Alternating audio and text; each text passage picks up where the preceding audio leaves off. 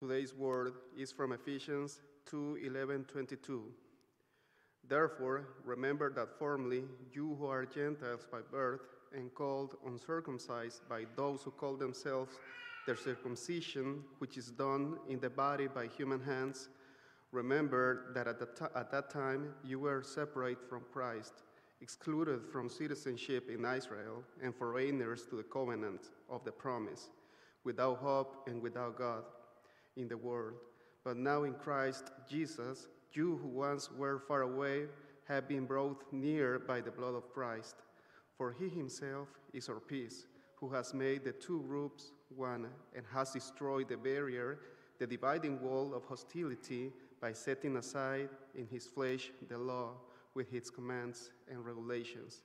His purpose was to create in himself one new humanity out of the two, thus making peace, and in one body to reconcile both of them to God through the cross, by which he put to death their hostility. He came and preached peace to you who were far away, and peace to those who were near. For through him we both have access to the Father by one Spirit. Consequently, you are no longer foreigners and strangers, but fellow citizens with God's people, and also members of his household, built on the foundation of the apostles and prophets, with Christ Jesus himself as the chief cornerstone.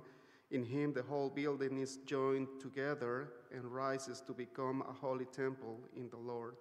And in him you too are being built together to become a dwelling in which God lives by his Spirit.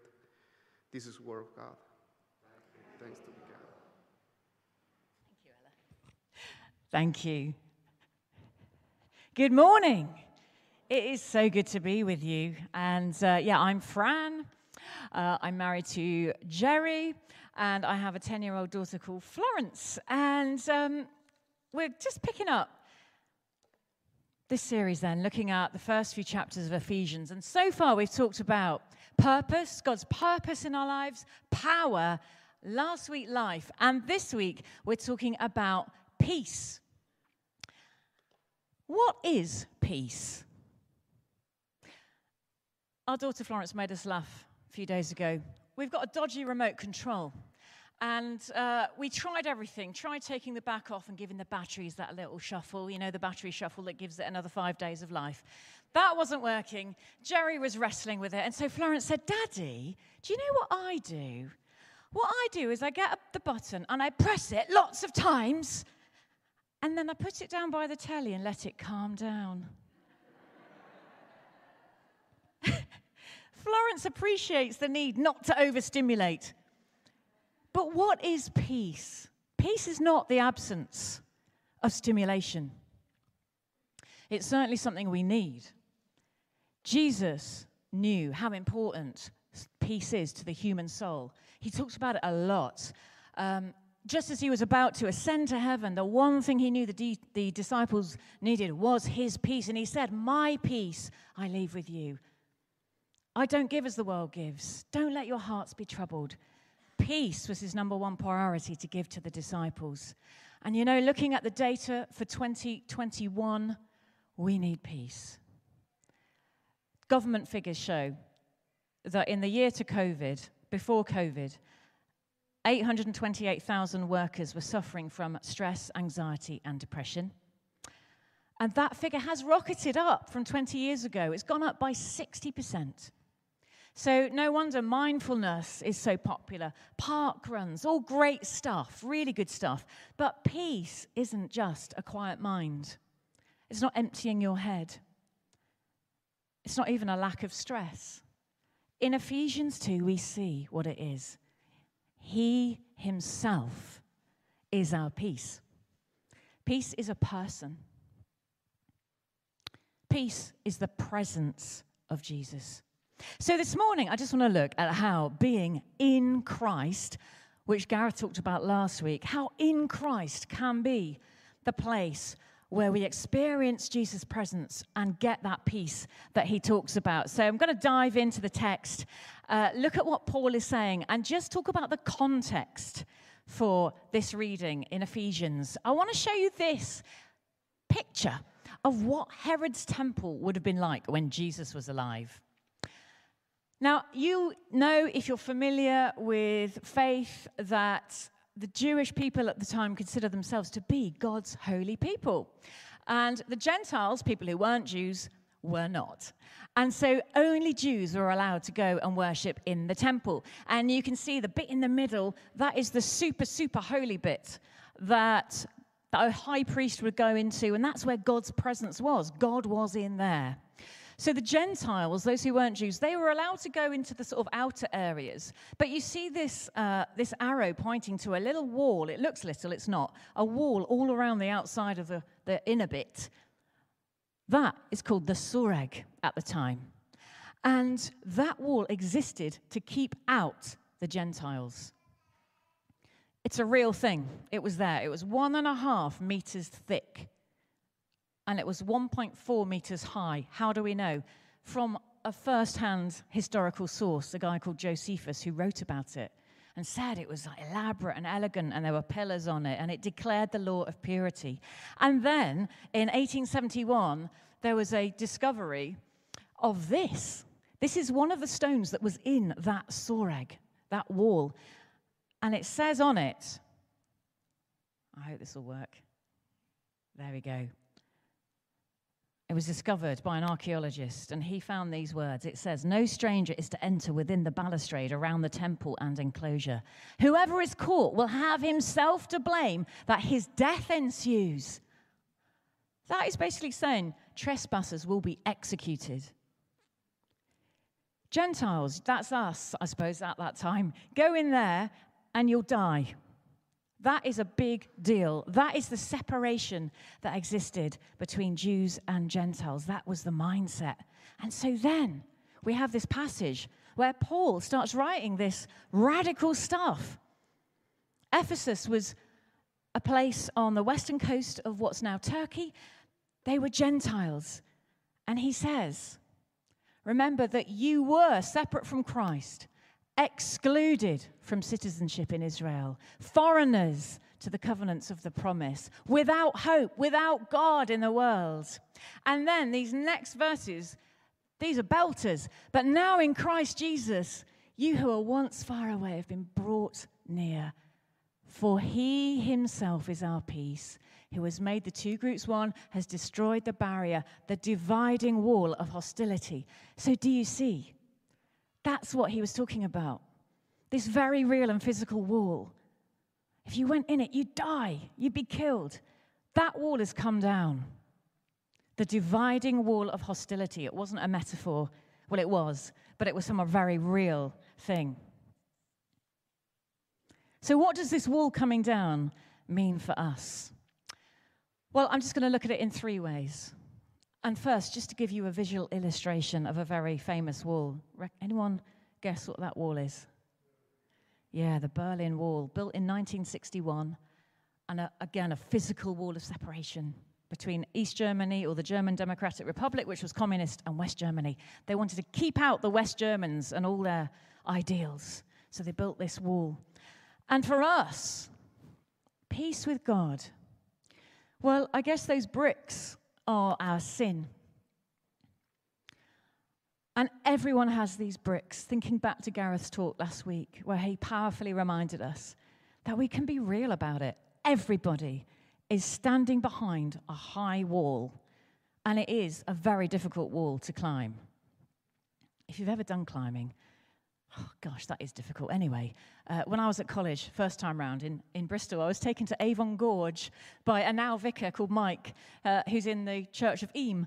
And he took me to Avon Gorge, and I tried to climb up this sheer face, and you get your fingers on the little footholds, and then suddenly you lose your strength, and your legs go like jelly, and absolutely impossible for me. I don't know how he did it. This wall of sin cannot be climbed, even with footholds. There are none. All have sinned and fall short of the glory of God. There's a verse in Romans that reminds you. So, only Jesus can bring this wall down. We are brought near through the blood of Christ. And there is peace in knowing that. Because there's no striving. You cannot climb that wall. Don't even try through your own good behavior to get over that wall and get in Christ, to get joined with God. Jesus has done it. God is not hidden in that temple. He's here right now, and he says, come close. There's nothing in the way. That's peace.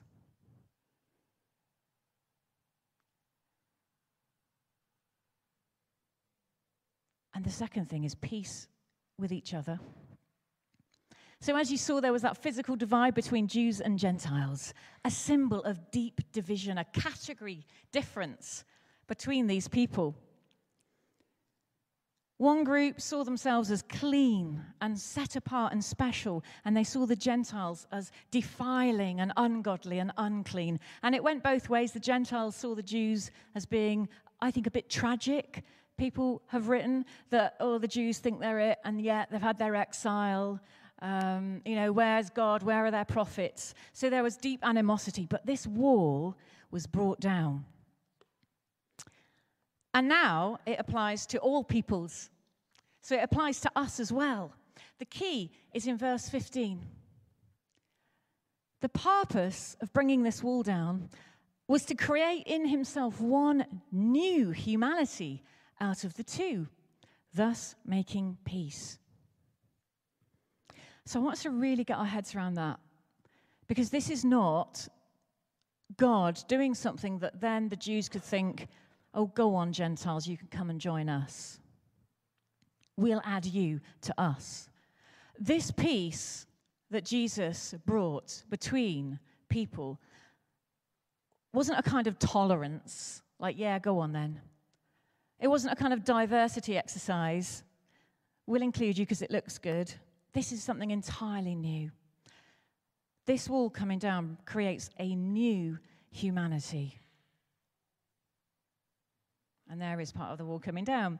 This kind of puts me in mind, this new thing, it puts me in mind of Florence again, a never-ending source of anecdotes in talks and radio illustrations. But she absolutely loves still Play-Doh. And we've got loads and loads of pots of it. And whenever she gets it out, my main objective is to keep those colours apart as a mum. Am I right? And so I give her the briefing, and, I'm sort of on her shoulder, and she'll be rolling up the little eyes just to put on the cat's head. And I'm like, don't push too hard. Keeping it all separate, keeping the colours separate. But she always ends up squishing it all together, and we get this sort of mucky, grey, brown colour. Always that colour, don't know why. And so this is something new. There is no difference. There are no walls between us. We're not added on. That metaphor, it's limited. Of course, we should celebrate our different colours and cultures. But the difference being that we are not primarily defined by those things. We are primarily defined by being in Christ together. So when Jesus brings this wall down, we are together subsumed by him almost. It's like we are assimilated, absorbed by him by being in Christ, reformed by him, enveloped by him. We are defined by our Savior Jesus. We are all in Christ, molded into one body, black and white, gay and straight, those with disabilities and those without, Catholics and Protestants, evangelicals and liberals, all of that stuff, all of that division, it doesn't really exist. When you make a cake and you put the flour in and the butter and the eggs and the sugar, when the cake comes out of the oven and you're eating it, no one says, oh, I'm not sure the flour's really up to the sugar. Oh, I don't think the eggs really understand their place in this cake. It's a cake. And as Steve said earlier, if there's one thing that is critical to our sense of peace, it is being at peace with each other. And you'll know that feeling when something's happened. Maybe you said something you shouldn't, or someone said something to you, and it gnaws away at you. You're churning away, and you try and bury it, but it will bubble up. So this morning, Are there any bricks between you and someone else? Some bricks that you need to take down. It is so important as Christians, if we want to see the Spirit of God really flowing through us and out of our new center, if we want to invest in that, we have to be at peace with each other so God can use us and the Spirit can be like that river that is in that vision in Revelation flowing down the street. Because Paul says, doesn't he, that he is building us together. It's later in this reading. He's building us together, God is, like stones in a temple, so that his Spirit can indwell us. We can't be disconnected and disjointed. So who do you need to say sorry to, perhaps? I'm conscious that this is something of differing sizes, let's say, in our lives, depending on what you have been through and what journey you are on with God. But the Holy Spirit is there to help. With me, there's someone in my life that I have done so much work on, and I have done a lot of forgiving, but then I have to do it again, and then I have to do it again. And it isn't easy. But I want to be defined by being joined to Jesus Christ. I don't want to let that disconnection define me and call the shots in my life. And then just to finish, I'm trying to be brief today. When Jesus died on the cross, yes, he took the wall down between us and himself and each other. But this wall that he takes down also helps us have peace with ourselves. This happens directly because we are joined with God. But I just want to focus on this for a moment because I know that there are many of us who struggle with that sense of well-being inside. There's something that is telling our souls that all is not well. And therefore, we find it really difficult to feel like we are joined with God, that we are in Christ, that he takes us into his love, and there is nothing that separates us. It stops us having his peace. And my prayer this morning has been that God would start to really break down this wall that you have built or other people have built in your life. There's a verse that really powerfully describes the effect of Jesus bringing down the barrier. I'm not sure whether I've got a slide on it. Let me just have a look. Can't get it to work. Yes, I have. Great. And if this helps visually, no longer, it says in Revelation, this is a vision of heaven, no longer will there be any curse. The throne of God and of the Lamb will be in the city, and his servants will serve him. They will see his face, and his name will be on their foreheads. I love that. You're not defined by all of these other things. In heaven, there's one thing that stands out, and that is who you belong to. You are owned by a greater reality than the one which is undermining you right now. And Jesus is longing for you to experience that. You are owned by a greater reality. This wall that is between you and this ability to receive God's peace is paper thin. And I say that because you're perhaps fighting battles that aren't real. And when I say aren't real, I don't mean you're not feeling them as being real. I mean, they're things that when you are in Christ, do not have the power to undermine you. The battles have already been won. You don't have to be good enough. You don't have to worry what other people think. You don't have to keep control of things to keep yourself safe. Your value does not come from anywhere other than Jesus. And this is a truth we really, really need in our hearts and our souls. And we can only have it because that wall has come down. We can't climb over it. It's down. We don't need to. We are taken into the love of Jesus, the King.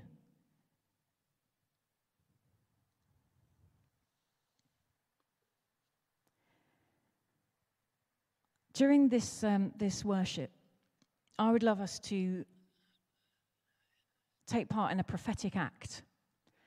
And we're going to have some oil.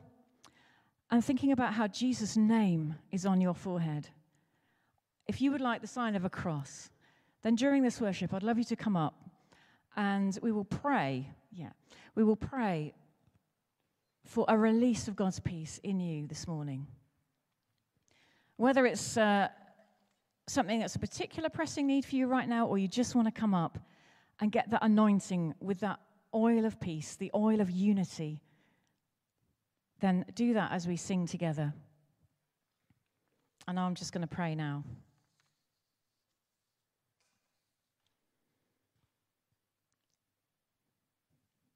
Father, you love us. You accept us. Jesus, you died for us, and the wall is down. Lord, forgive us when we put bricks back into that wall, whether it's between each other or with the things that nag us and undermine us and we fret about. Lord, we want to be defined by you. We want to live in that superior reality that you are King and you own us. So, Holy Spirit, come now with your peace. Free our hearts.